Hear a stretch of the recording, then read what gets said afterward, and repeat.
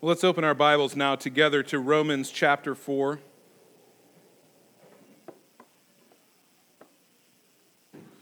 We are continuing on in our study of this glorious letter, the greatest letter ever written.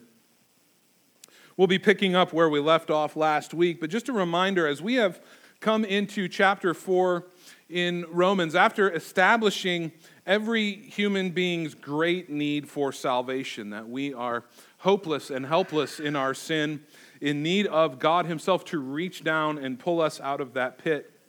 After establishing that the only way God does this is not through our earning, not through our working or deserving, but as a gift of His grace by faith alone, Paul in chapter 4 has been zeroing in now on Abraham as the great example of how it is that man can only find this kind of salvation through grace by faith alone, and that this is the only way it has ever worked. This is how it has always been. There was never a different plan. There wasn't one plan in the Old Testament and one plan in the New Testament.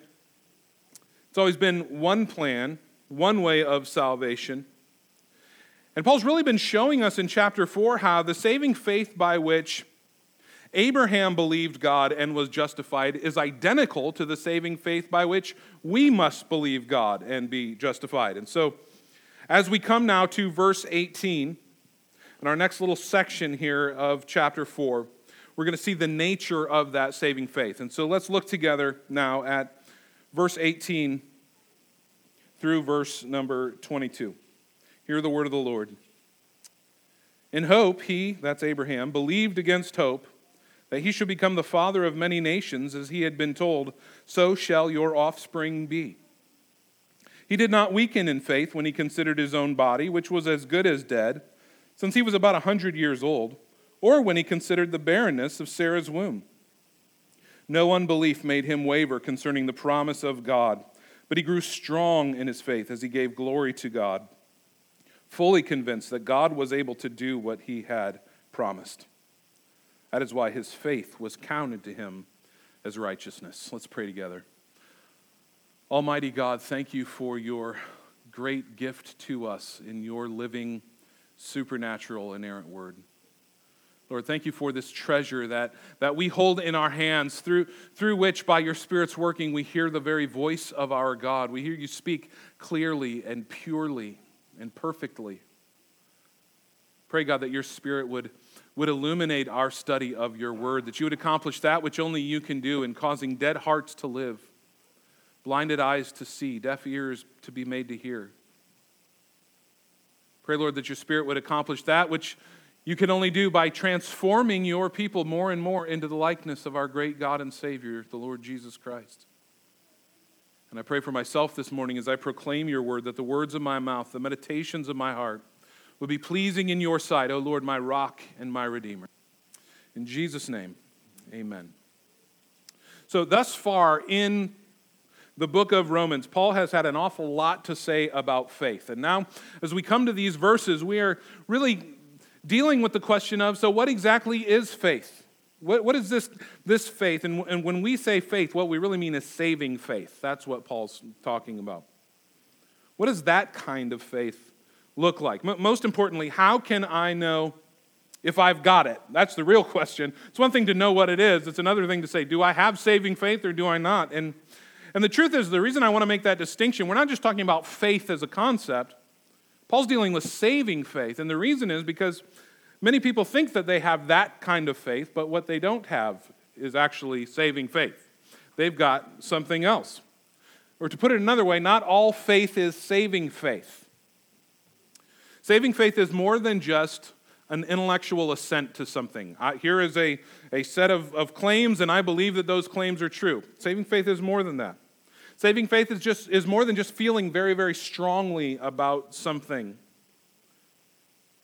Saving faith is not based on, as Martin Lloyd-Jones said, mathematical probability. In fact, it's not a natural faith at all. Saving faith is not something we can generate within ourselves. Saving faith is the Spirit-created, supernatural faith that radically transforms the whole person. It produces in us belief. It produces in us trust in God, trust in His Word. Saving faith goes all the way down to the will of the person. It creates the decisive choice that commits one's life to the Lord Jesus Christ. And so, as we look at this passage, Paul's going to point out several aspects of true saving faith as modeled in Abraham's life. There's a million different ways we could go, even with this handful of verses, but we're going to kind of zero in on that. What do we see about saving faith? The first thing we see is saving faith believes God.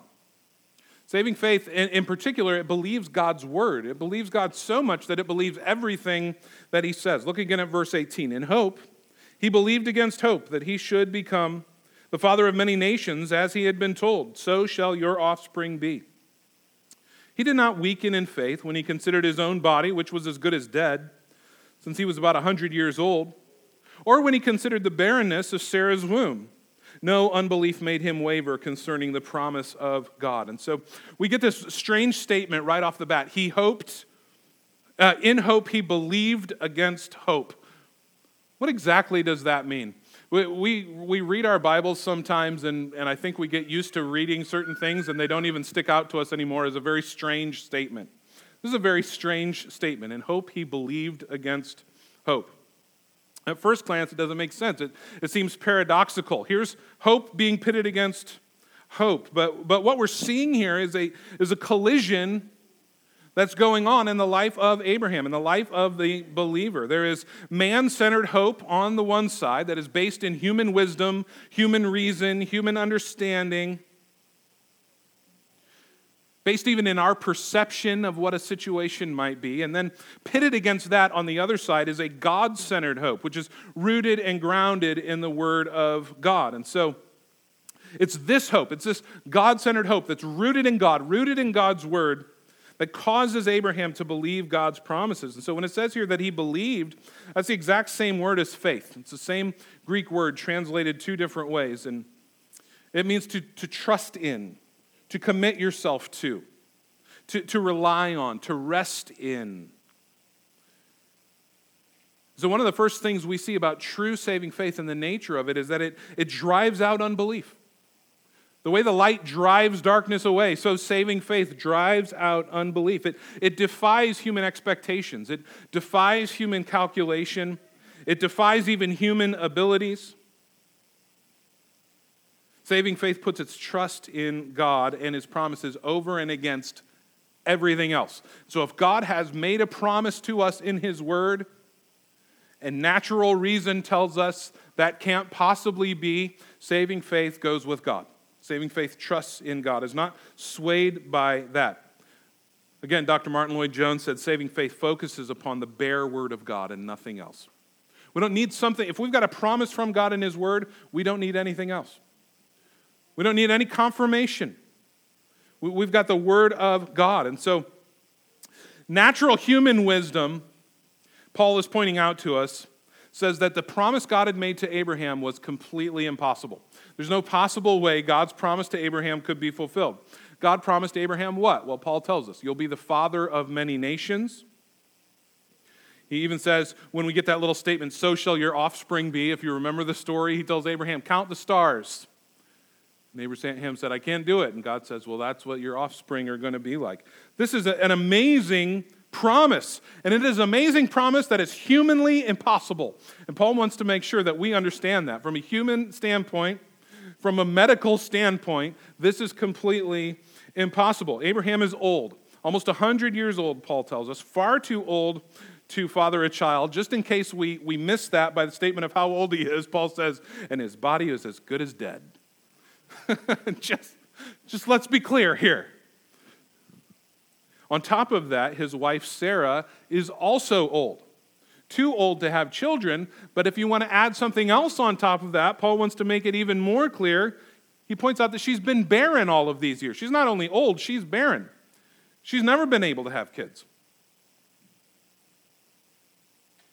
And so, human reason, human wisdom, human understanding, our assessment of the situation and what reality must be says God's promise can never come true to this couple. And of course, we see with Abraham even some trying to figure out how we can make this God's promise must be true. How can we make it happen?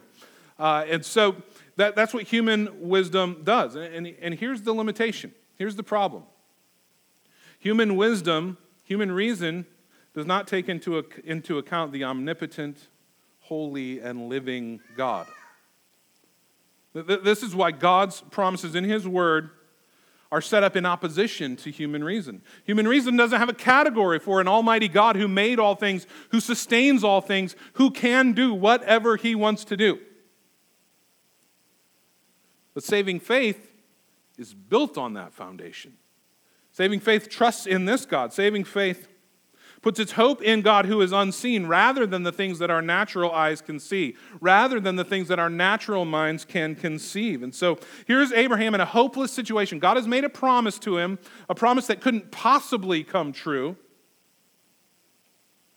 So how does Abraham respond in the midst of that when hope is pitted against hope? The hope of this God-centered hope that says God has made this promise, and this man-centered hope that says, and there's no possible way for that to happen.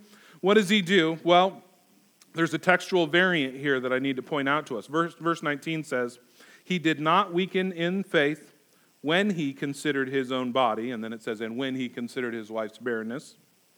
But some manuscripts have an extra word there. And so if you're reading along from the King James, you might have already spotted this.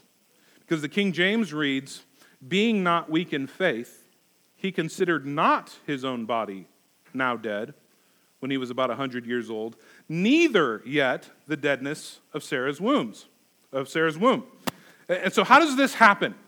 These two things are saying actually two opposite things about whether or not he considered his own body and Sarah's body. Well, we have talked about this some as we went through the Gospel of John, if you were with us when we went through that book. You may know that there are well over 6,000 manuscripts of the New Testament at this point, ancient manuscripts. And among these, there is over 99% agreement. They're identical to each other over 99% of the time. This happens to be one of that tiny fraction where they're not all the same. Not all the manuscripts are the same. And so we might be tempted to freak out a little bit. Shouldn't they all be exactly the same? You even in your prayer this morning called it the inerrant word of God, without error. Doesn't that mean? No, what we mean is what the apostles wrote was fully without error, perfect, every single word. Not one word added, not one word missing.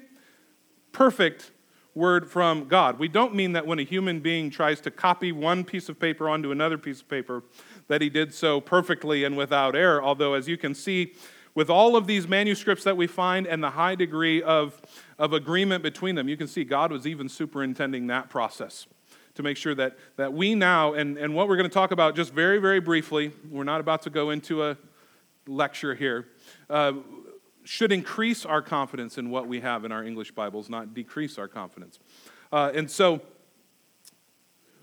here's a thing you hear a lot from a group of Christians that would say the only viable English translation is the King James Version, and all other English translations are liberal trash. That is a popular view. It is a very popular view in our community. And I know some of you may feel that way. And what happens is, and you'll see this stuff on social media a lot, there'll be a comparison. Here's several verses in the King James, and now let's put up several verses in a different translation, and do you see what's happened? Do you see how they've taken these words out? Really important words. It says Jesus is Lord here in the King James, and in the other translation it doesn't say that. And so maybe you've seen these things, and that's shocking. For those of us that love the Word of God, we should be very concerned if we think someone has tampered with the Word of God. Should we not? The answer is yes. We should be very concerned if someone has tampered with the Word of God. So what do we do with that? What do we do with that? Here's what's going on, very briefly. It is not a conspiracy. Again, it should increase, not decrease, our confidence in the Bible. When the King James was translated, it was published in 1611. Many of the oldest manuscripts that we now have of that giant stack of manuscripts were still lost to humanity. They were in pots in caves somewhere. We didn't know they existed. So there was just one manuscript tradition that had followed out, and that's what the King James was translated from. But when many older manuscripts were found, older than the ones the King James had been translated from, it became clear certain additions had been made over time. And so the older you got, you find out, oh, it's like 6 generations in for the first time that we get this beautiful statement. And so what I would say to you is this, that the starting point that we want to use, if we want to say what is truly belongs in Scripture and what doesn't, the starting point cannot be the King James Bible. The starting point cannot be some English translation of the Bible. And the starting point shouldn't even be if the statement is orthodox and we agree with it. You see in this verse, the King James says Jesus is Lord, and this other one leaves out the word Lord, so the King James must be right because we want to affirm that Jesus is Lord. What I'm saying to you is that's exactly how that got in there. Some scribe went, we could help a little bit here. Let's just make sure it's super clear. Jesus, who is Lord, and we move this little note from the margin in generation 1 and 2. In generation 3, it goes into the text. That's what's going on. So the reality of the situation is not that other modern translations have subtracted things out of the Bible. What's going on is the manuscripts the King James was translated for had things that had been added to the Bible. Now, I had a short exchange with someone just this week about this who felt very passionate that that was the product of liberal scholarship. And what I would just say to you is, words on an ancient scrap of paper are neither liberal nor conservative. They're just words on an old scrap of paper. Liberal scholarship did not make one text tradition add words several generations in that none of the others have. That's not liberalism. And because I love the Word of God so much, I think it's just as big a problem to add words to the text of Scripture as it is to take them away, even if they're good words. You tracking with me? So I wanted to just take that little detour because this verse has it. And I know in our community there's a lot of that. And I know there's genuine concern because we're people who love the Word of God. And so I'd be happy to talk more with you about that if you still have that concern. But really all it takes is looking at the textual evidence to see there's a pretty clear path in the way it went. So this text is one of those differences. And it feels like a huge difference. Like a huge, huge difference. And here's the other thing I want to say. All of those disputed texts that the King James is translated from a text tradition that has one thing, and then we see other ones that don't have it. There's absolutely nothing in there that isn't taught somewhere else in the Bible. All those verses where they go, you see how they remove Jesus as Lord? Right, but there's 480 other verses that say it in that translation, right? So they try to make it sound like this is a Bible that doesn't want you to know that Jesus is Lord. No, it's all in there. This feels like a huge one. Either Abraham did consider himself and did consider Sarah, or Abraham did not consider himself and did not consider Sarah.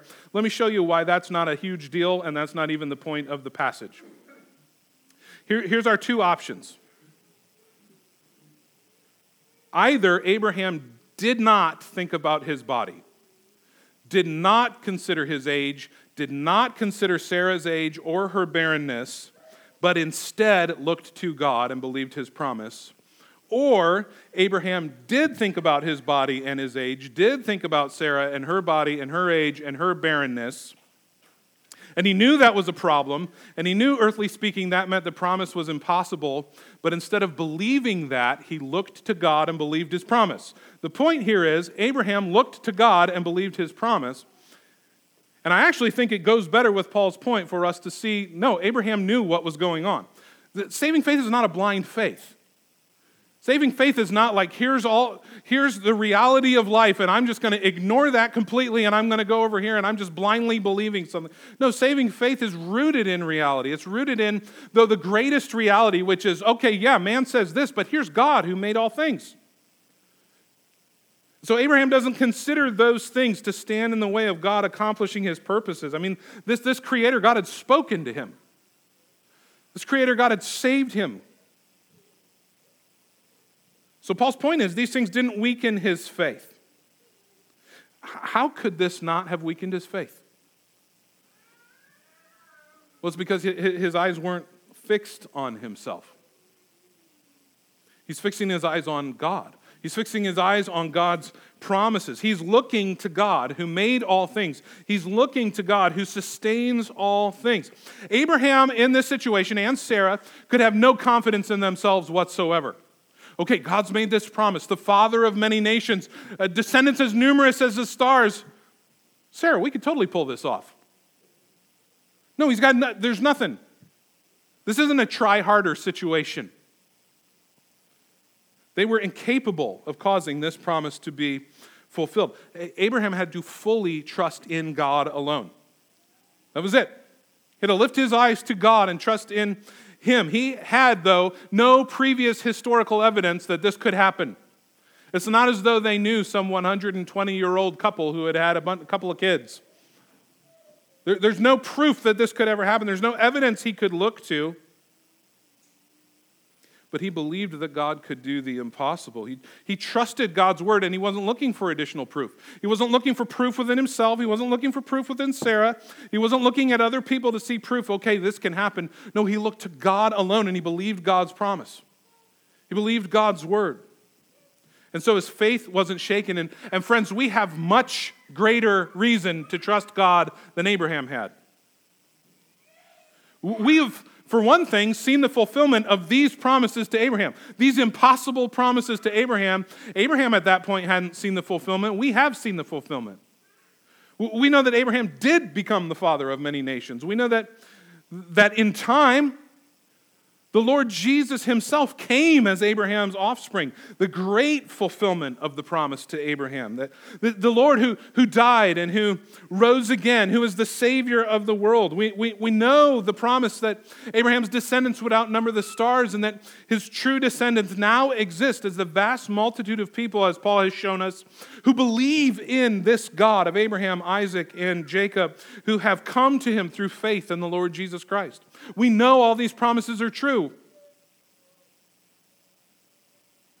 And it's the past fulfillment of these promises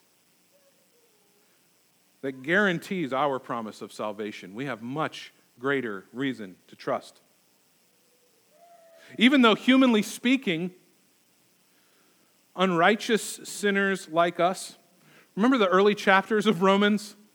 Week after week after week of Paul drilling us into the ground, all of humanity helpless, hopeless, locked in a prison cell at the bottom of an abyss of God's wrath, of rebellion, unable to get out but not wanting to get out. Humanly speaking, it's impossible that unrighteous sinners like us could ever stand before a holy God, justified, in right standing, accepted, loved, rejoiced in. That's completely impossible, humanly speaking. God is the righteous judge, and we are nothing but unrighteousness.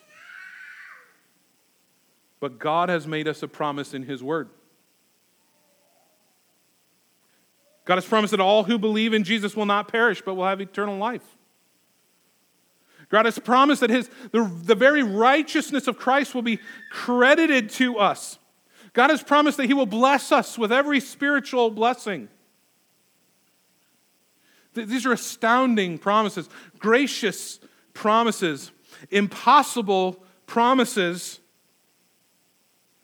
And because God has given us His word, they are rock-solid, guaranteed promises. Isn't that great? That's why we can sing, "It is well with my soul." That's why we can sing, though the cup I'm drinking right now is a bitter cup, that my Father's care is surrounding me in this. That every morning His new mercies will be there available to me. It's because of these promises in the Word of God that are unshakable. Arthur W. Pink says, everything about God is great, vast, incomparable. He never forgets, He never fails, He never falters, He never forfeits His word. To every declaration of promise or prophecy, the Lord has exactly adhered. Every engagement or covenant or threatening, He will make good. For God is not a man that He should lie, nor a son of man that He should change His mind. Has He said, and will He not do it? Or has He spoken, and will He not fulfill it, as Numbers 23 says? This is who God is. It's in his nature to be faithful. It's in his nature to keep his word, to keep his promises. He is unchanging. Deuteronomy chapter 7, verse 9, know therefore that the Lord your God is God. He's the faithful God, keeping his covenant of love for 1,000 generations of those who love him and keep his commandments. God is faithful. His promises are true. We can trust his word, and saving faith trusts God. Saving faith believes God's word. Secondly, saving faith gives glory to God. Verse 20, no unbelief made him waver concerning the promise of God, but he grew strong in his faith as he gave glory to God. So Abraham did not waver concerning the promises of God. To waver means to vacillate between two opinions, back and forth, to flip-flop.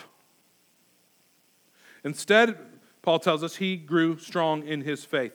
This is literally here in the Greek in the passive voice. He didn't waver, he didn't flip-flop. Instead, he was made strong in his faith. This is a divine gift from God. Abraham didn't go, I'm not going to flip-flop, I'm going to be strong here. I'm going to pull myself up by my bootstraps. No, God made him strong as he looked to God.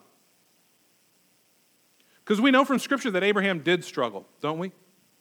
If you're familiar with the story of Abraham and his life, he wasn't always triumphant. He fell into temptation and sin. Paul's point is his faith was always triumphant. In other words, it was real faith.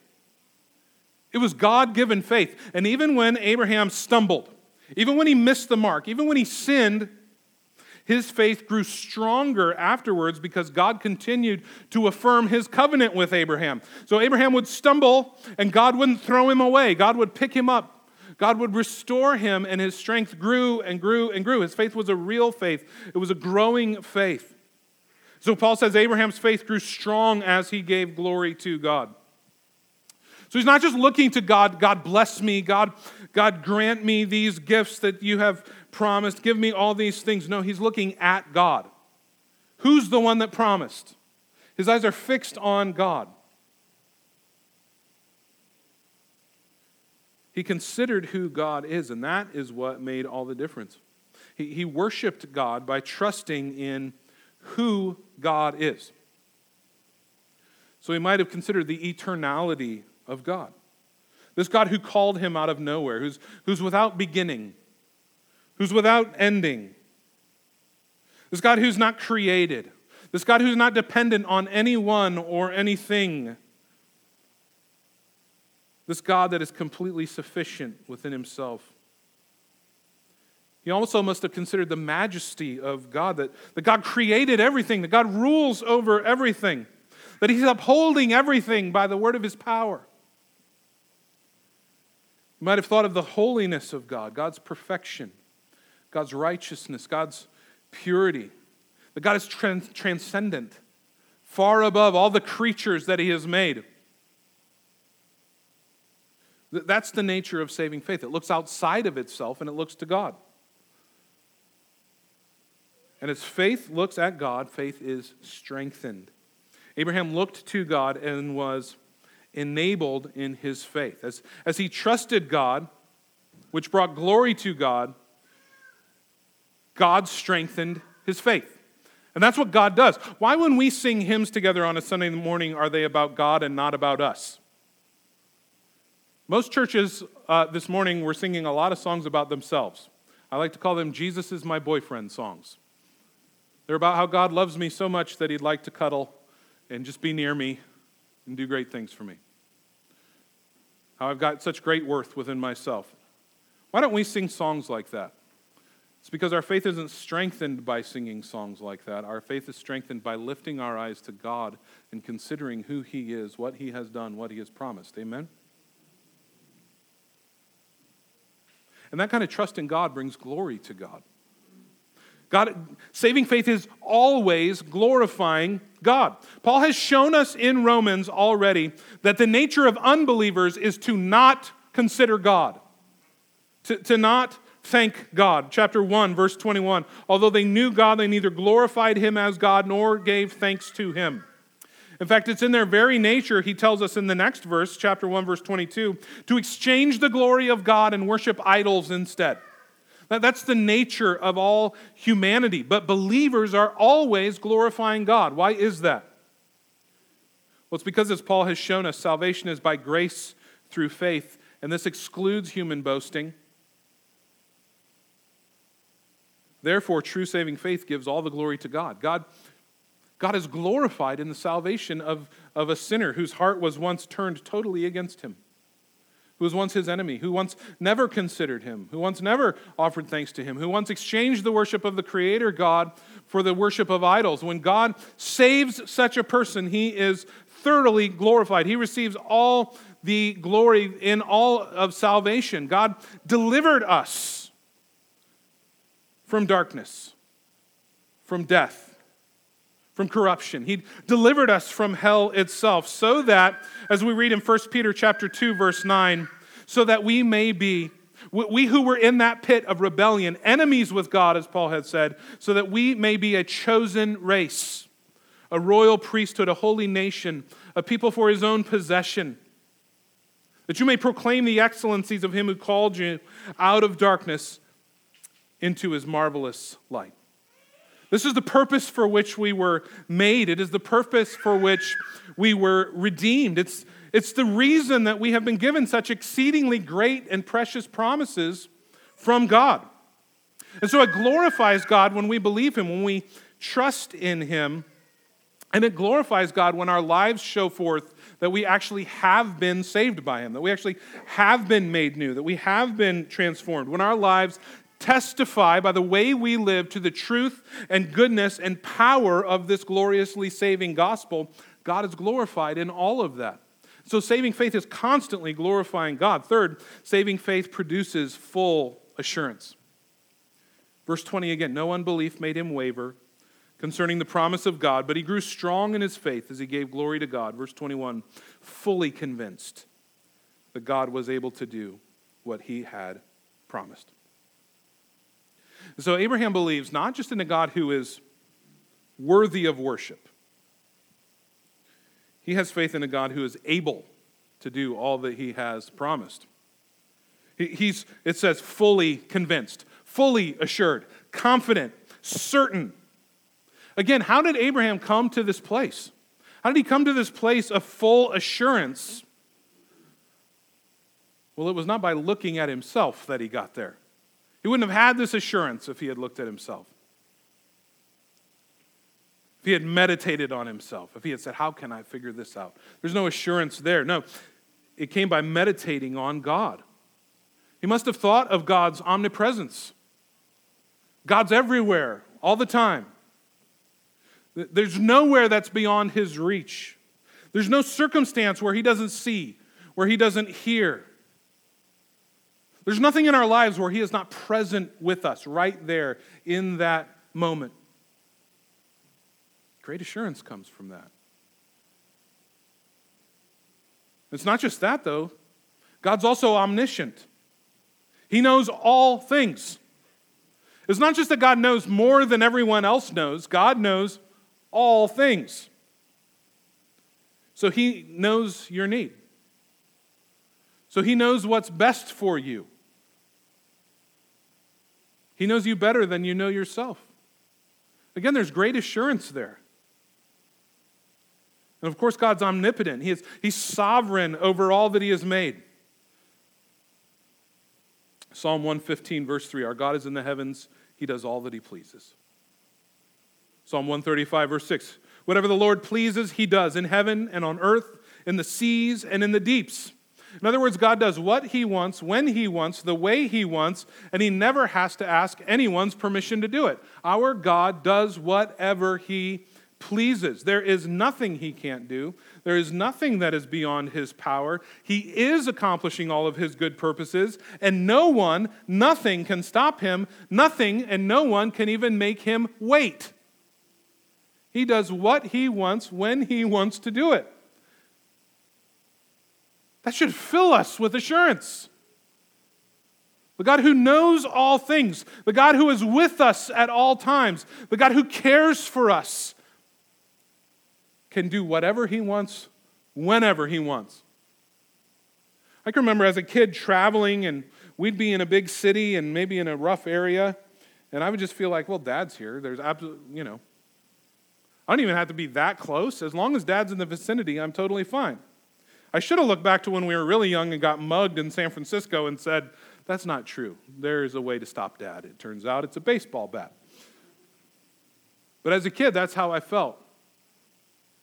But Christian, the Almighty God is with you. He's for you. And no one can stop him from doing what he wants to do. They can't even slow him down. Oh, how good is that?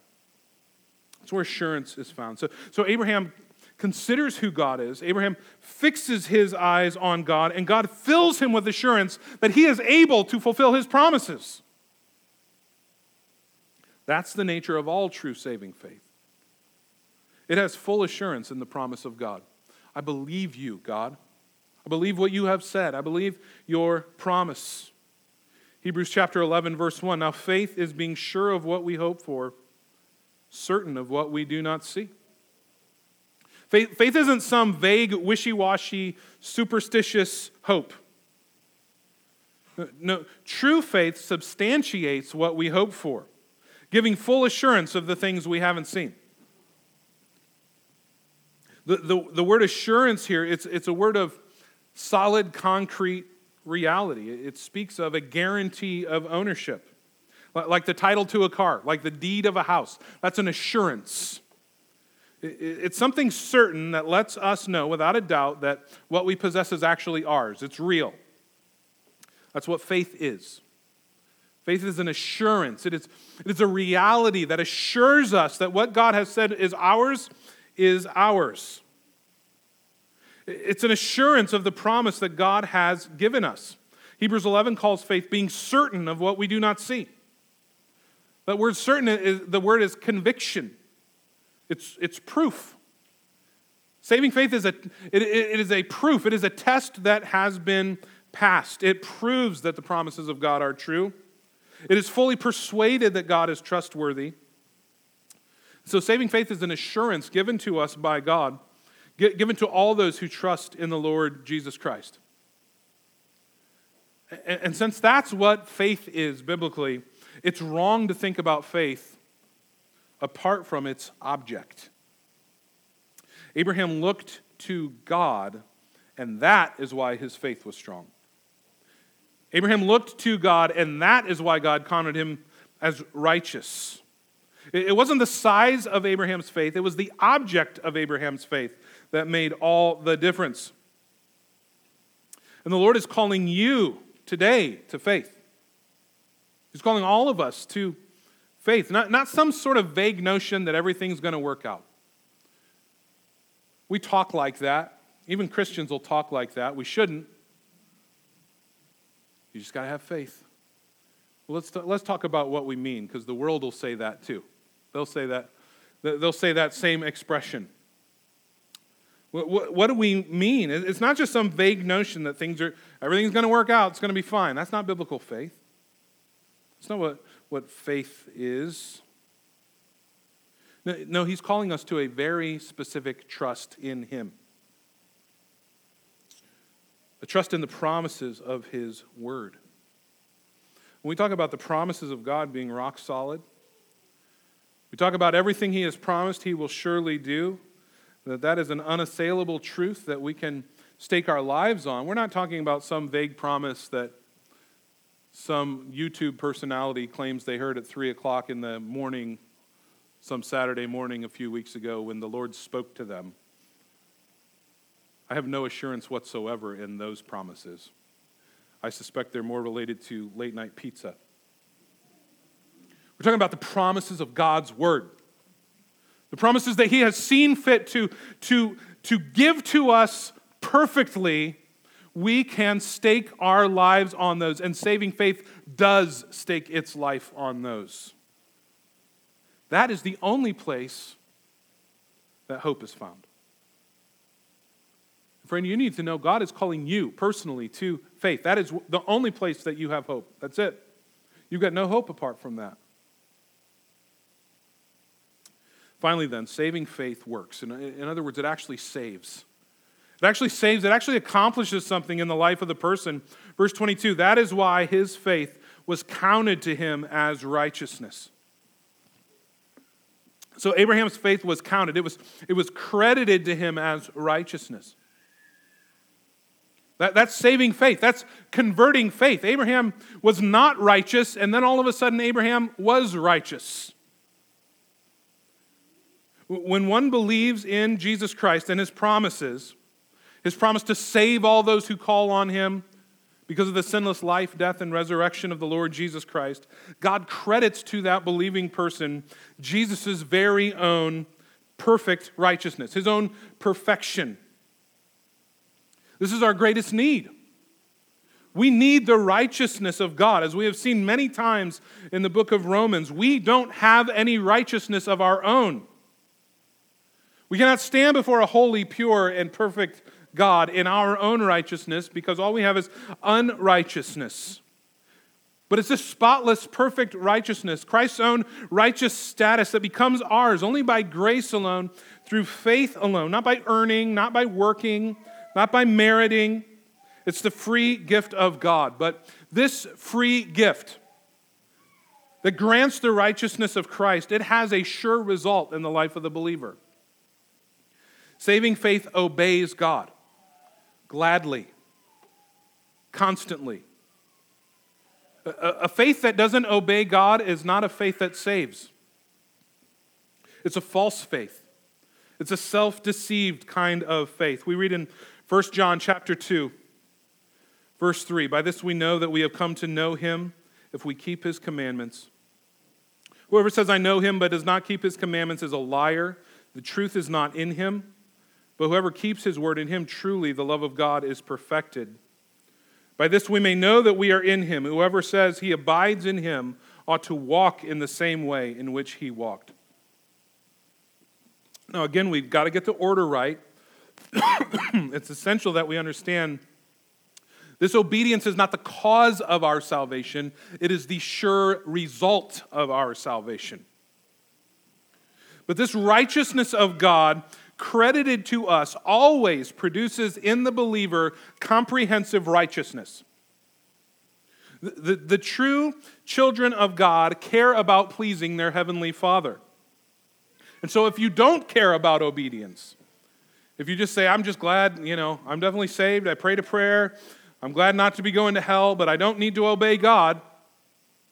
Friend, John says here the reason that you feel that way is because you don't actually love God. That's really what it means. You don't love God if you don't obey God. Now that doesn't mean we're going to have no sin in our lives. Abraham wasn't sinless, of course.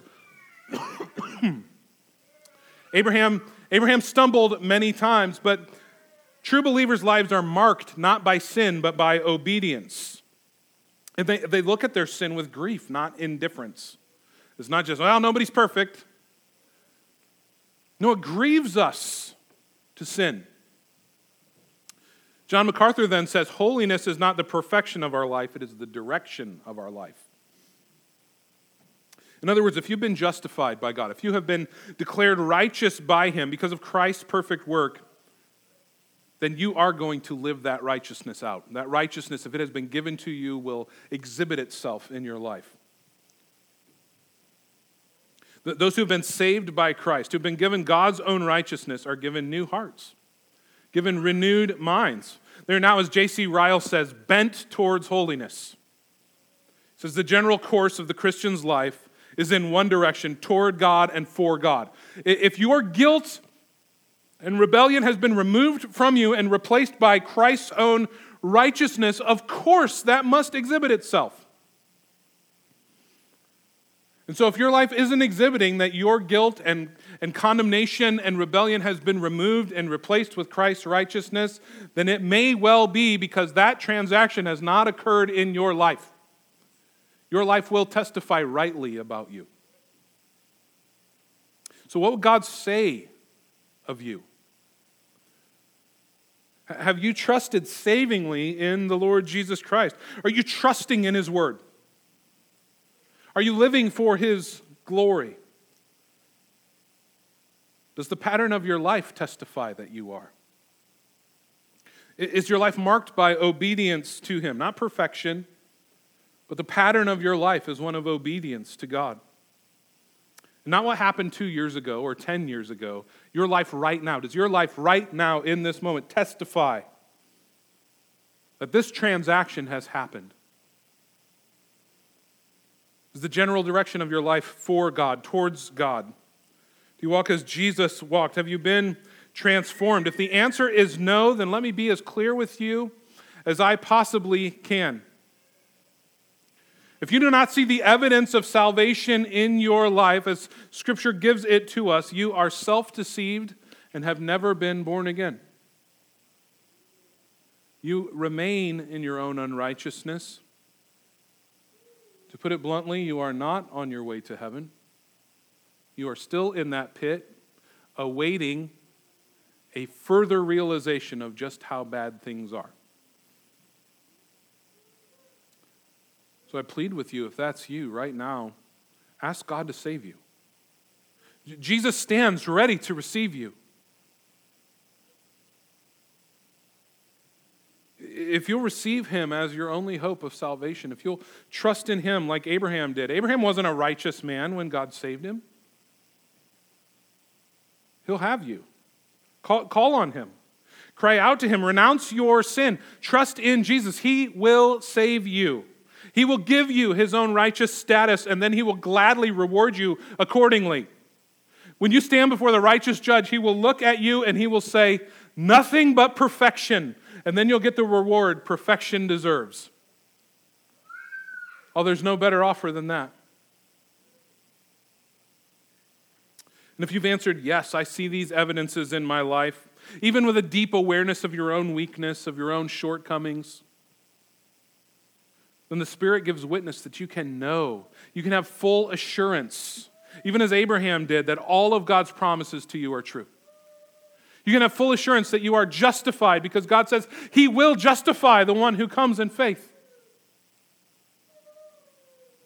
And you're free to walk as God has called you. You're free to rejoice in this salvation. You're free to not be left wondering and always shrinking back in fear that somehow you're going to do or say the wrong thing and it's going to cost you your eternity. If you have trusted in Christ, you can just have joy in a salvation that can never be shaken. It can never be taken from you because God's promises are sure. You can celebrate and rest secure knowing that Jesus' sinless life, substitutionary death, and glorious resurrection have been applied to you by faith. You can know beyond the shadow of a doubt that you stand before God justified, having Christ's own righteousness credited to you, and that He has given you eternal life, and that every one of those promises to you is guaranteed. Friends, that is the gospel. That is good news, and that is where our hope must be found. We must look to God. In these days, there are a million things that are uncertain. We don't know what the future holds. We don't know all the ramifications of the elections in November and what life's going to look like after that, one way or the other. We don't know what's going to happen with this virus. We don't know, even no matter what happens with the virus, what our government might do in regard to the virus. There's so many things we don't know. Friends, let us, like Abraham, not consider things from a man-centered faith that looks at the circumstances around us and how we interpret them, what we think might play out, what men are telling us is possible and not possible, what people are saying about the world. Let us instead lift our eyes to God, trusting because of who He is that all of His promises are sure and unshakable, and then let's live accordingly. Let's live like inheriting sons and daughters who are accompanied at all moments by the Almighty God, who can do whatever He wants to do and will do whatever He wants to do, knowing that every single purpose of His towards His sons and daughters is good. It's for our good. It's for our joy. Friends, we can live with peace. We can live with hope. We can live with joy. We can live with boldness. This is the gospel he's given us to proclaim to the world. Salvation by grace alone, through faith alone, in Christ alone. Amen? Let's stand up together. Almighty God, thank you for your living word. Lord, what a gift, what a treasure, what a kindness you have given to us. Lord, even as we consider our brother Abraham, who you had made certain things about yourself clear to, and yet he had so much less information than we have. You could have left all humanity like that. It would have been enough. Lord, your offer of salvation is so far beyond anything we could ever wish for or deserve. It would have been enough, and yet you've been so kind to us to give to us your word that we can know you. Lord, that we could never even plumb the depths of that which you have already revealed to us, and we know that even 1 billion years from now in your presence, we'll still be astounded in new and fresh ways at your glories and your grace and your might and your mercy. Lord, we rejoice in you, our God. Cause us to lift our eyes to you, to fix our eyes on you, to find our hope in you, to find our peace and our rest in you. And Lord, yes, to be bold ambassadors for your kingdom, for your name's sake, because we live in a dark world, this world that is still locked down in the abyss of rebellion and wrath, and they desperately need your gospel. So Lord, give us hearts that are overflowing with love for you, causes us to love every person we come in contact with. Lord, give us boldness to proclaim this truth to a dying world, we pray. In Jesus' name, amen.